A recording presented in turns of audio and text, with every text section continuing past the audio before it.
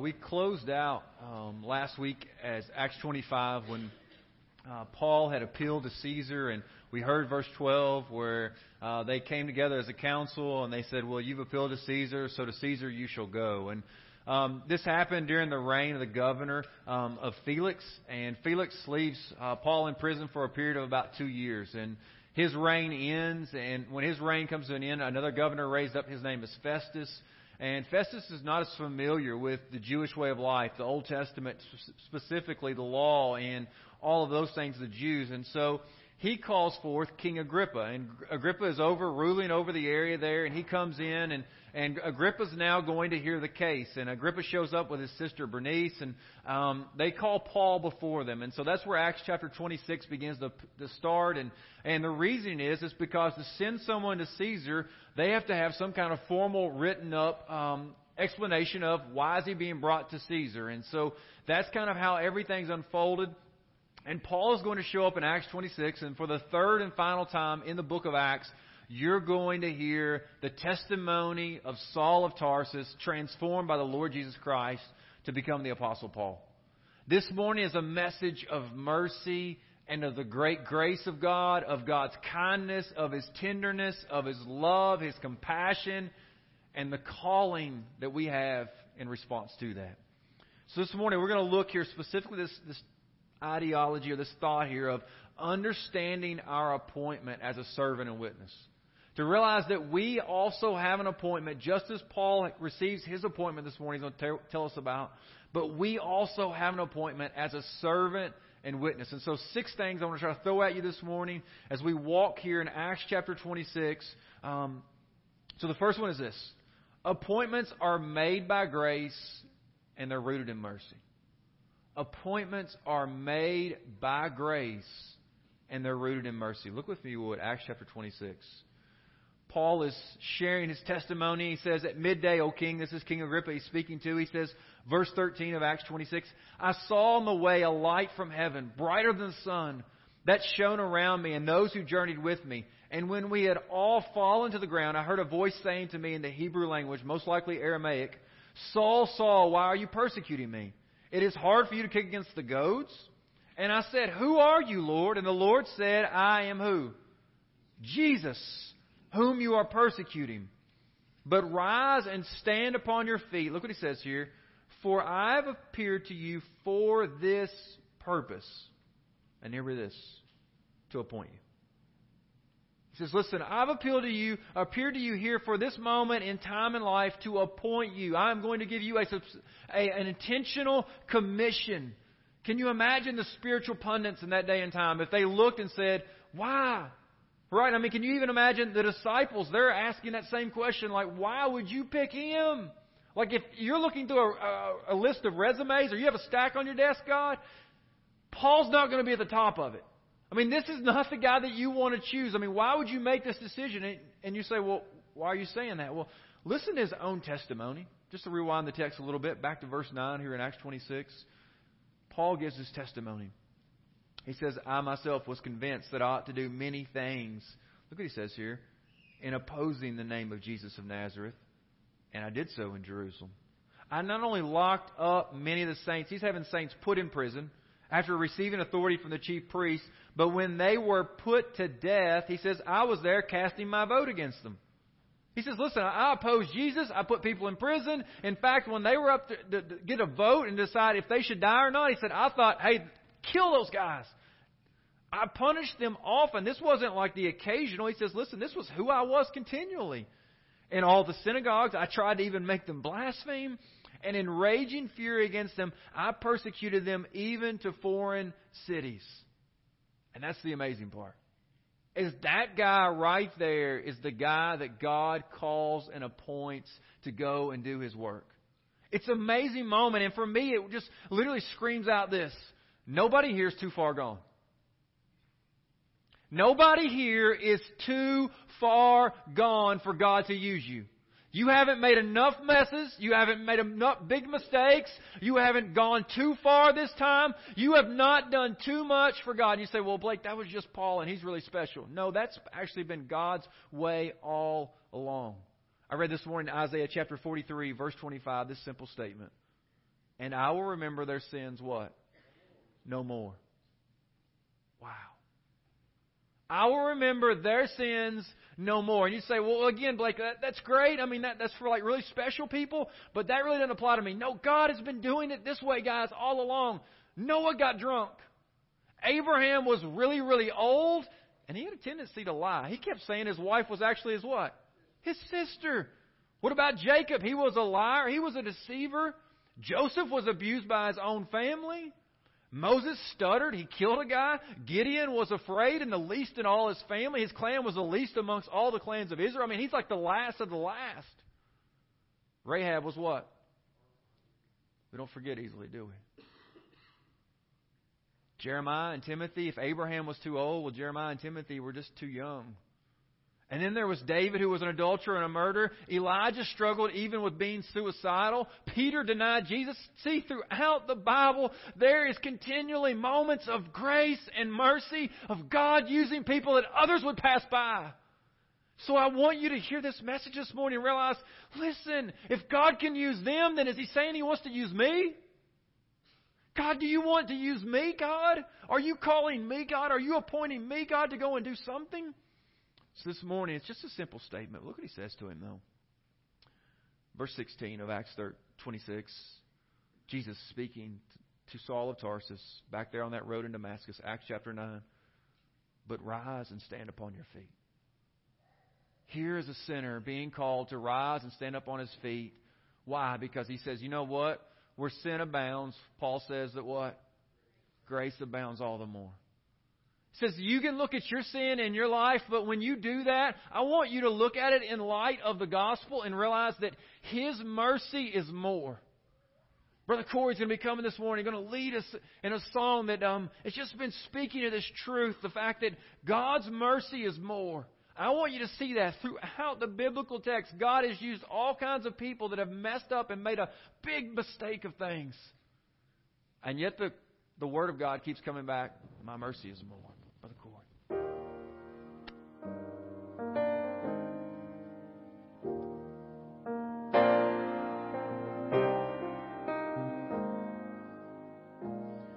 What love could remember no wrongs we have done? Omniscient, all-knowing, He counts not their sum.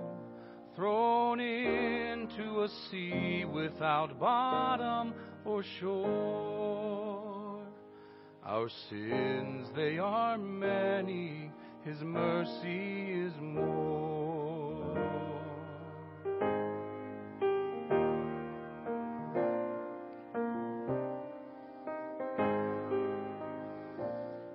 What patience would wait as we constantly roam? What Father so tender is calling us home? He welcomes the weakest, the vilest, the poor. Our sins, they are many, His mercy is more.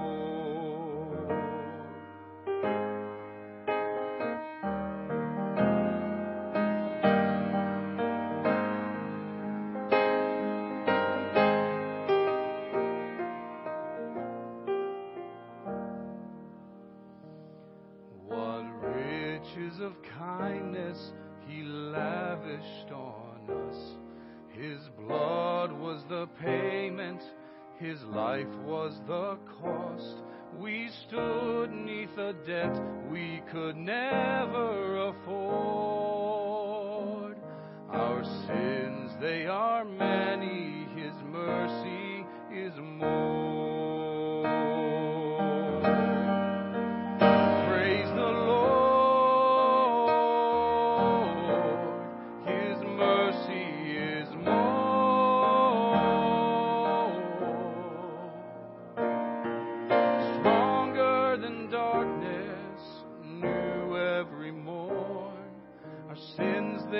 Many, His mercy is more. Praise the Lord. His mercy is more.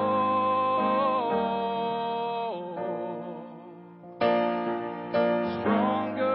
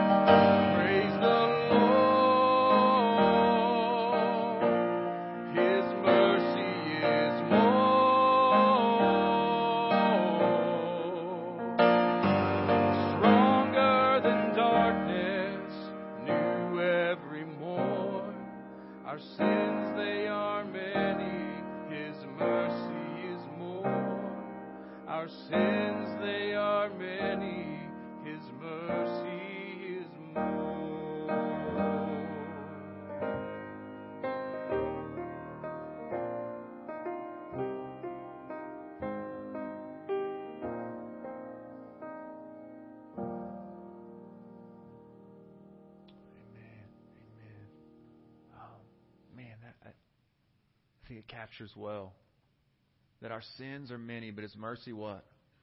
It's more.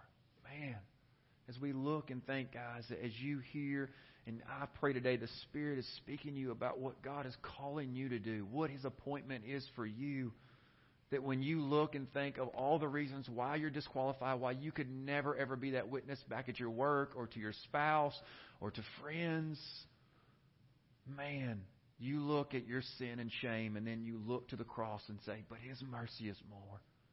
His grace is so much greater than my sin and my shame and my mistakes. And so when we look at the life of Saul of Tarsus, who was conformed and transformed by the grace and mercy of God, we all also scream out, His mercy is more. So, secondly, the thing I want to throw to you is this. Appointments are to serve and witness. So your appointment is by grace and it's rooted in mercy, but your appointment, your calling, your commission as a responder to the grace and mercy of God is an appointment to serve and to witness. Look with me if you would. Back in verse 16. Jesus speaks to Saul there back on that road in Acts chapter 9. He says, rise and stand upon your feet, for I have appeared to you for this purpose, to appoint you as a servant. He says, listen, I'm calling you as a servant. The word, I don't know if you can see the image very well on the screen, but it's a compound word. It literally means under rower. He says, and so during this time, often the ships, they would have people that were put under on the bottom lower levels of the deck, below the deck. You would never see them. Literally, they're under rowers. They're rowing underneath. Oftentimes, they're prisoners that are chained, and therefore, if the ship goes down, everybody else jumps overboard, but nobody's coming in to loose their bonds. This is a task, right? When Jesus uses this word right here to Paul, this is a word of calling of humility, saying, are you willing to be an under rower? Are you willing to row underneath? I mean, this is a call, and I'll be honest with you. I don't know any of you here packing a King James or New King James or New American Standard. Raise your hand. Anybody doing that, packing? If you look in your translation there, instead of the word servant, you're going to see something that starts with an M. Has anybody got it? To point you as a what? Do you see it? Minister. The word under rower is the word that's used literally there. He's saying of a minister. And all week long, reading that, knowing that word is being used by Jesus Christ to Paul here, I keep having to ask myself this question. Lord, am I okay rowing underneath? Do I have too much pride that I have to always be out front? That I want to make sure that people see what I'm doing? Am I okay doing something in the background? Am I okay doing something after hours? Am I okay being faithful, God, at 5-star when nobody sees? God, am I okay, the Lord, or do I have to do it when other people know?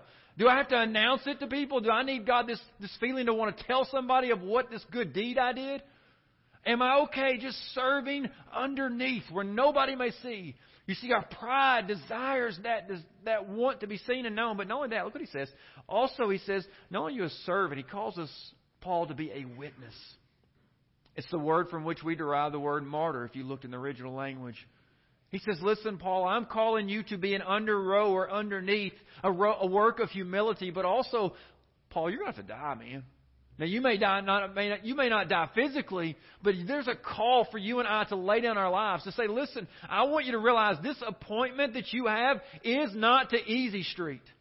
It is not going to be easy to drive the bus, to work with the children, to work with the youth. It's not always going to be easy to share the gospel on your job site. It's not always going to be easy. God did not call us to easy. He didn't call us to the comfort or what we like. He says, I want you to know, Paul, that your labor is one of an under-rower, one of humility, and one of sharing the gospel. And sharing the gospel isn't easy. I was reminded of that here recently when we began talking with a second grader that lives in our house about, hey, buddy, before you eat breakfast and lunch at school, are you just bowing your head and praying? No, Dad. Well, why? Because people don't do that, and it's going to be weird and awkward. And here's the temptation. We can try to shame people, say, well, you know what? If you really love Jesus, you would get on your knees and pray. But instead, I think as parents, we need to take the superhero cape off and say, you know what, buddy? Daddy struggles too. Now, it may not be to pray, but you know what? At Cow Days, I struggle with some of those people that I know in the back parking lot. I'm afraid. You know what, buddy? Sometimes when we're with our family and I need to stand up and tell somebody about Jesus, I feel like this overwhelming fear of like, I don't want to say this.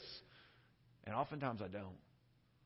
So I think we need, as parents, as servants in the church, as ministers, as Sunday school teachers, as leaders, as moms and dads, as grandparents, we need to share with our children that, guess what? The empowerment of God's Spirit that you need, Daddy needs it too. And so if you see Daddy out sharing the gospel at 5 Star, at a restaurant, or if you see it happening, here's what you'll know, son. I was afraid in that moment, but the power of the Spirit is greater than my fear. And so if you see Daddy sharing the gospel somewhere, you'll know it's Jesus doing it. You'll know that it's Jesus doing it. And here's the good news, buddy, that if you will repent of your sins and put your faith and trust in Christ, the same Spirit that lives in Daddy and lives in Mommy that gives us that courage, He'll come to live inside of you. And guess what? He will give you that same courage too. Why? Because witnessing, guys, isn't always easy. It's hard. It's a challenge. But that was the appointment of the Apostle Paul. He says, listen, I'm appointing you as a servant and as a witness to the things in which you have seen. Thirdly is this. Appointments are made to send you and I somewhere. Appointments are made to send you and I somewhere. Look what happens with Paul. He says to him further, he says that you are a witness to these things, verse 16, in which you have seen me, and to those in which I will appear to you, delivering you from your people and from the Gentiles. So he says, listen here, he's to the Gentiles, and look what he says, a statement here, to whom I am sending you.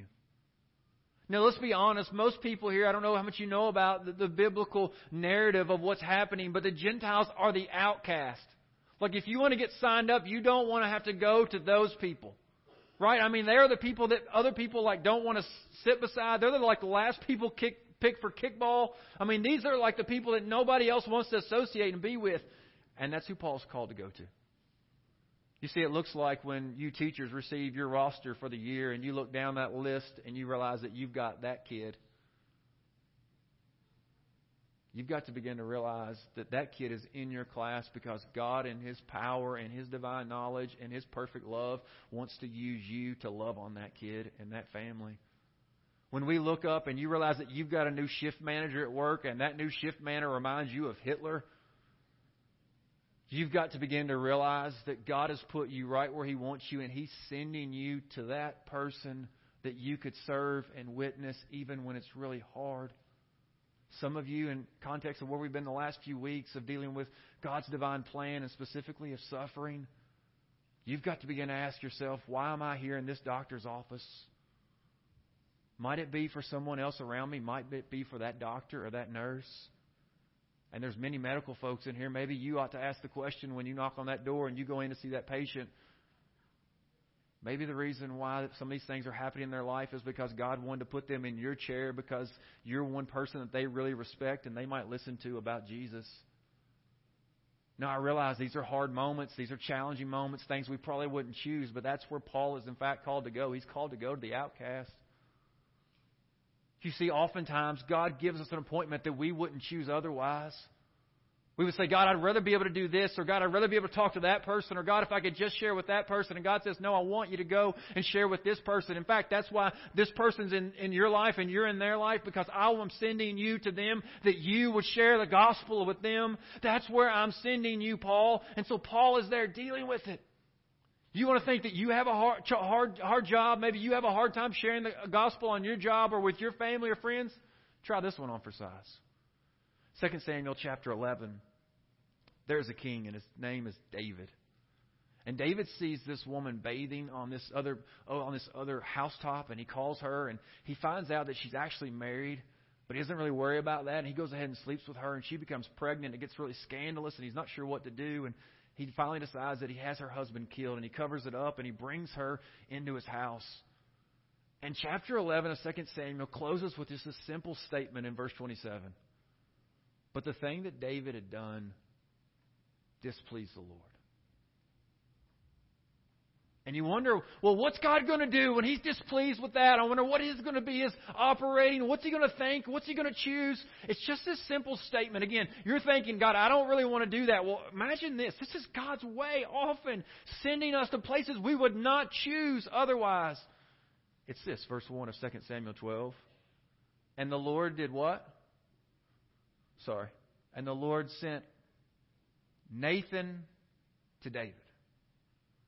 Now, if you go into the king's presence without being asked, you can be killed for that. This guy's not only going in, he's going in to call this guy out as an adulterer and a murderer. The king! Can you imagine that type of commission? But that's all that we have, is that it says the Lord sent Nathan to David. Brothers and sisters, we don't get to pick the mission. We're just called to be faithful to the appointment. And oftentimes it's the missions that we would not choose, that we would not like, that we do not want. But listen, the unreached people group, I know you can't see it real well. Maybe I'll just zoom in. I don't know if you remember kind of this old colloquial statement they used to say, "Go west, young man, go west." I would say that in light of the unreached, if you look on that map, the orange and the red are people that are unengaged, unreached. They have no access, many of them, to the gospel at all. They don't know anybody that's a Christian. There's no copy of God's Word for many of them to even read about Jesus.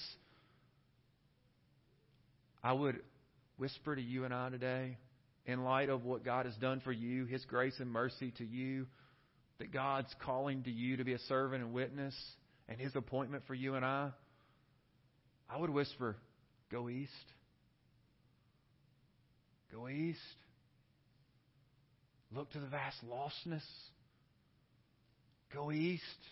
I know it's not an easy appointment, right? Emily and I, we have to deal with it. Of what's it look like to leave our children for a week or 2 weeks? Or what's it look like to leave the confines of the burg and clean water and healthy food? What's it look like to leave and all of these things, to lay these things aside? But we have to answer this question. Is Christ not worth it? Is these people's eternity separated from God not worth our comfort? Is it not trump our reasons why we can't go? And so our appointments are made to send us somewhere. Fourthly is this: appointments are to open eyes. Remember the context of what's happening here in verse 18 as you hear it. He says, listen, to open their eyes. There in verse 18, you see that statement, to open their eyes. Remember, who's speaking to Paul here? Jesus is. So this is some really in-depth teaching, okay? And this is a challenging statement. What's Jesus mean by saying to Paul that he is to open their eyes? I think one of the texts that might help us understand this a little bit would be 2 Corinthians chapter 4, when Paul writes to the church at Corinth and speaks a little bit about this. It's a familiar text, but let's just look at it just for a moment to maybe understand, what does Jesus mean when He says that I'm sending you to the Gentiles specifically to open their eyes, Paul? What does Jesus mean by opening their eyes? Look what it says here. Verse 4 of 2 Corinthians 4, Paul writes about unbelievers. He says, in their case, he speaks of the god of this world. Who's the god of this world here? Satan. The god of this world has done something. He's blinded minds of unbelievers to keep them from what? To keep them from seeing the light, which is in essence the gospel that speaks of Jesus Christ, the way of salvation. Do you realize that? That I want you to recognize that where God is sending you, you are engaging in a spiritual war. There is an enemy that is at work to blind the minds, to keep people from seeing, hearing, responding to the gospel of Jesus Christ. And you say, well, what are we in response to that? What's God going to do? Look what it says in verse 6. For God, who said, let the light shine out of darkness, back in creation in Genesis 1, God spoke, right? Let there be light. That's what Paul's pulling from. He says, in the same way, God has shown in our hearts to give the light, which is, again, the knowledge ultimately of Jesus Christ. It says God's going to shine the light. You say, well, Blake, so what's that got to do? If God's the one shining the light, it looks like He's the one that's opening the eyes. I can't do that. You're right. You and I can't open anyone's heart. You and I cannot cause people to get it, right? John 16, Jesus says the Holy Spirit, when He comes, He will bring conviction. In regards, He says, because men and women do not believe in Me. The Holy Spirit's job is to convict them. So what should my response be? What should my responsibility be in this moment? And I think that's where we kind of fit like this Oreo, right? There's the God of this world at work. There's God's desire to shine the light. So how do we engage in opening the eyes? Look what it says, verse 5. It says, for what we proclaim. All right, so we proclaim, right? We're sharing something. What you and I are talking about is not ourselves, Not the weather, not UK football, not UK basketball, not our passion, our greatest interest. He says what we are to proclaim in the midst of a God who is blinding minds and eyes is simply Jesus Christ. We are to proclaim Christ. Do you see that? You and I are in the midst of a divine drama. God is at work bringing salvation. Satan is at work blinding minds.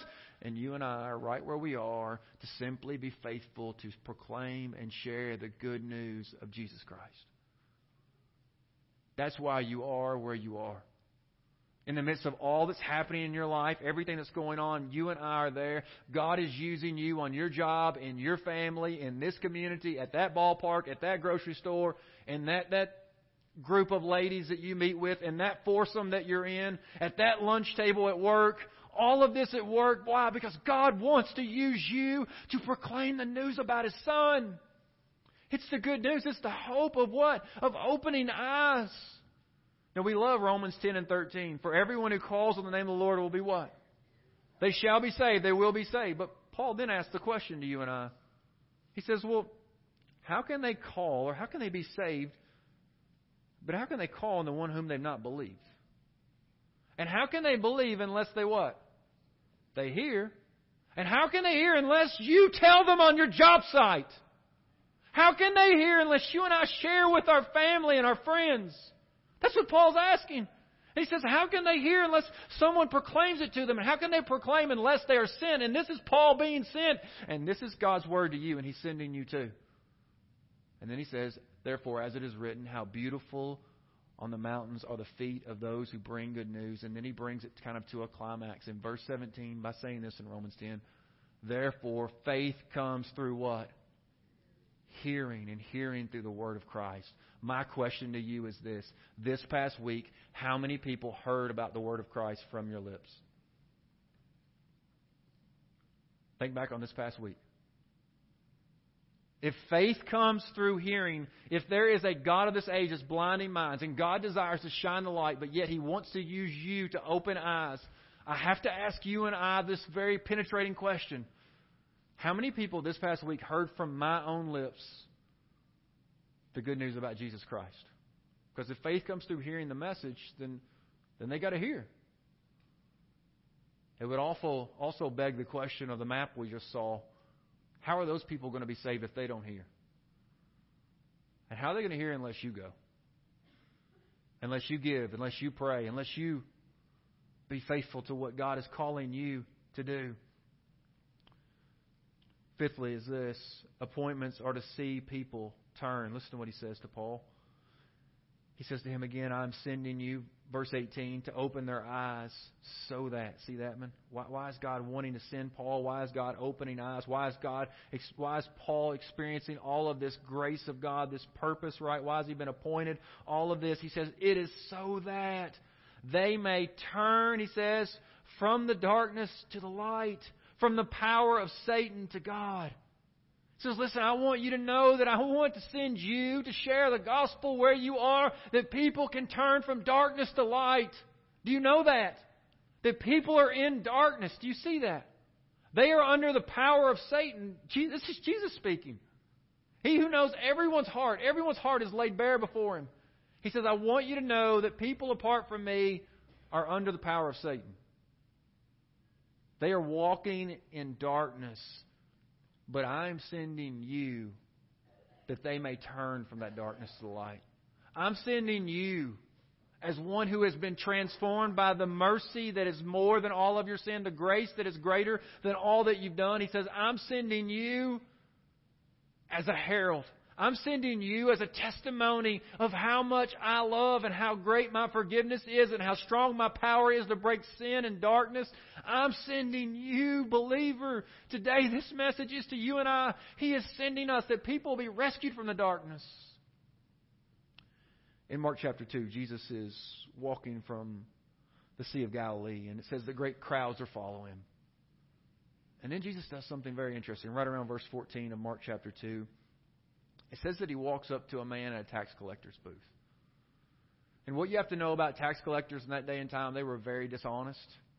In fact, these folks often were Jewish people that were hired by the Romans to tax their own people. And many times to extort money from them, just to steal and rob from them, basically. And Jesus walks up to this man who's an outcast. And not only is this guy an outcast, there's something even greater that you need to know about him. His name, according to the Scripture, is Levi. And I don't know if you know much about the Old Testament, but there was a priestly tribe, and the priestly tribe in the Old Testament was what? Levi. The Levites, right? In fact, we have a book in the Old Testament, the book of Leviticus, that's telling that very tribe how they are to perform their priestly duties. This guy has the name of a priestly family. And here he is, sitting at a tax collector's booth. And then this moment happens. It's 2 words, but they're transformational. Jesus walks up to this guy who's obviously disregarded his heritage, his family name. He's just kind of shunned that. He's an outcast of outcasts. And 2 words to him. Follow me. Follow me. And Levi does what Paul just did. It says he rose up on his feet and he followed him. Why? Because that was a moment of mercy and grace, of someone saying, listen, Levi, I am calling you to leave your life of sin and come follow me. Some of you today, you're hearing that.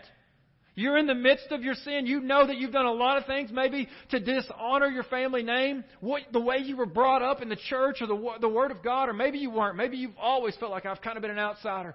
No matter what the case, you're hearing today God's grace to this man by the name of Levi, and you'd say, I wish he would say that to me. I wonder if he would allow me to follow him. The biblical text says yes. It says to you and I, follow me, says. Do you need to respond? To come and follow him. Why? Because turning from darkness to light, from the power of Satan to God. Well, how much, I wonder, did he actually change this man's life? Well, I don't know, but you know a little bit about him. His name was not only Levi, but we also know him as what? Matthew. Open up the New Testament. First book, the Gospel of what? Matthew. Same guy. Same guy. Why? Because God can transform anyone, anywhere, anytime, and He desires to do it with you. And that's the power of turning someone from the darkness to the light. That is the power of rescuing someone from the power of Satan, bringing them to the power of God. And so we come to the final thing. Sixthly is this. Appointments are about others receiving forgiveness and eternal standing. Appointments. Your and my appointment is about someone else receiving forgiveness of their sins and eternal standing. He says, verse 18 again, Jesus speaking to Paul there on that Damascus road, to open their eyes so that they may turn from darkness to light and from the power of Satan to God. Look what he says. That, right again, this is telling you why are they doing this? That they may receive forgiveness of sins. Does that sound good? That you might receive the forgiveness of where you were last night? Of who you slept with this week? Of what you said, what you watched, what you looked at? The motives of your heart? Would you like all of that from even this past week? Maybe if you're like me, from just the past few days. Would you like all of that wiped clean, blotted out, no longer remembered by God? He says, if you want that, it is available by the grace and mercy that Jesus Christ bled and died for that, to take it away. It is the good news of the gospel that you and I are proclaiming to people. Do you see this? You're sharing with them the greatest hope they will ever hear, that they can have peace with God through Jesus Christ. It is the hope of the gospel. Not only that, he says, that they may receive forgiveness of sins and a place. Some translations may render it a standing among those who are sanctified by faith in me. He says, listen, guys, I want you to know that this is about their eternal standing. This is about their eternal home. Psalm 1 records about it. It reads these words. It says, blessed is the man who walks not in the counsel of the wicked, nor stands in the way of sinners, nor sits in the seat of scoffers, but his delight is in the law of the Lord. And it says, and on his law he does meditate day and night. And then verse 5. It says, it kind of contrasts, just like Brother Corey was telling us earlier, there's the way of the godly and there's the way of the ungodly. And then he says this in verse 5 of Psalm 1. Therefore the wicked will not stand in the judgment, nor sinners in the congregation or the assembly of the righteous. They won't. He says they will not be a part of that. I want you to know, he says, listen, guys, if they do not receive the pardon of forgiveness of sins in Christ, he says, there's no place for them. This is about their eternal hope. This is about your coworkers' eternal hope. This has got to move you past your comfort zone. This has to move you past job security and what might happen from HR if you share the gospel. I get it. We've got to be faithful, be wise, be discerning what the Spirit is leading us to do. But brothers and sisters, their eternity is greater than our comforts. Their eternity is greater than whatever else it may bring to you. And we must be faithful. Why? Listen to what Jesus says as we close. That they may receive forgiveness of sins and a place among those who are sanctified. Look what he says. It's by what? By faith in me, in Jesus. He says, do you want forgiveness of sins? It's in Jesus. Do you want an eternal standing before God where you're accepted for all eternity as you are? It's in Jesus. There's no other way to be accepted before God as you are. You and I are sinners. We're guilty. But Christ came and took the punishment. He experienced God's judgment of sin. That you and I, by faith, by our trust in Him, we can say, God, I trust that He died on the cross for my sins. He experienced my judgment, my payment. That by Him I might receive forgiveness. That I might receive mercy and grace. That, God, I might be able to stand with You forever and ever and ever and ever and ever and ever. Singing Amazing Grace, how sweet the sound that saved a wretch like me. I once was lost, but now I'm found. I was blind, but now I see. Amazing Grace, how sweet the sound. Right? When we've been there, 10,000 years, times 10,000 years, times 10,000 years, Amazing Grace is not going to lose its sweetness. Because we're going to know for all eternity that we're standing in His presence on holy ground by grace, in faith and trust in Christ alone. Does your family need that? Does your teammates need to hear that? Do your coworkers need to hear that?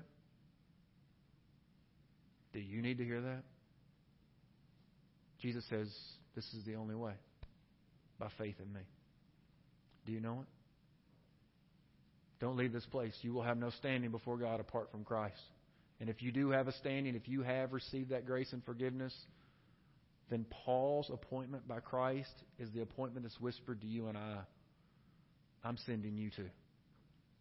Let's go and be a servant, a witness, and to proclaim this gospel. In the name of Jesus, would you pray with me? Father, thank You for Jesus.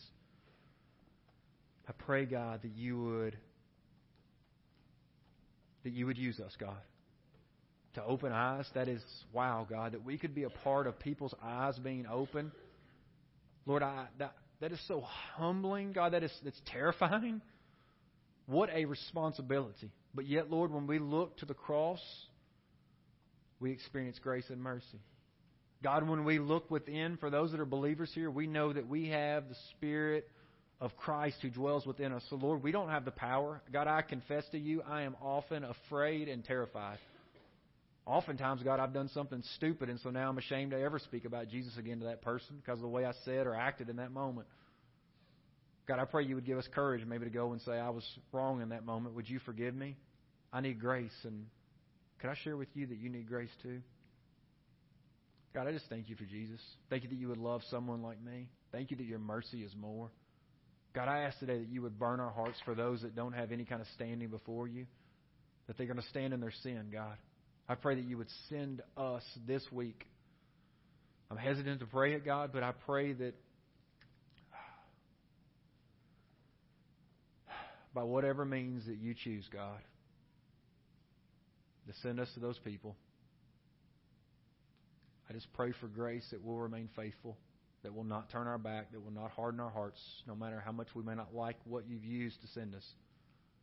I pray that we will just simply be faithful to complete our Father's mission. We ask for grace from Christ to accomplish this. In His name I pray, Lord. Amen.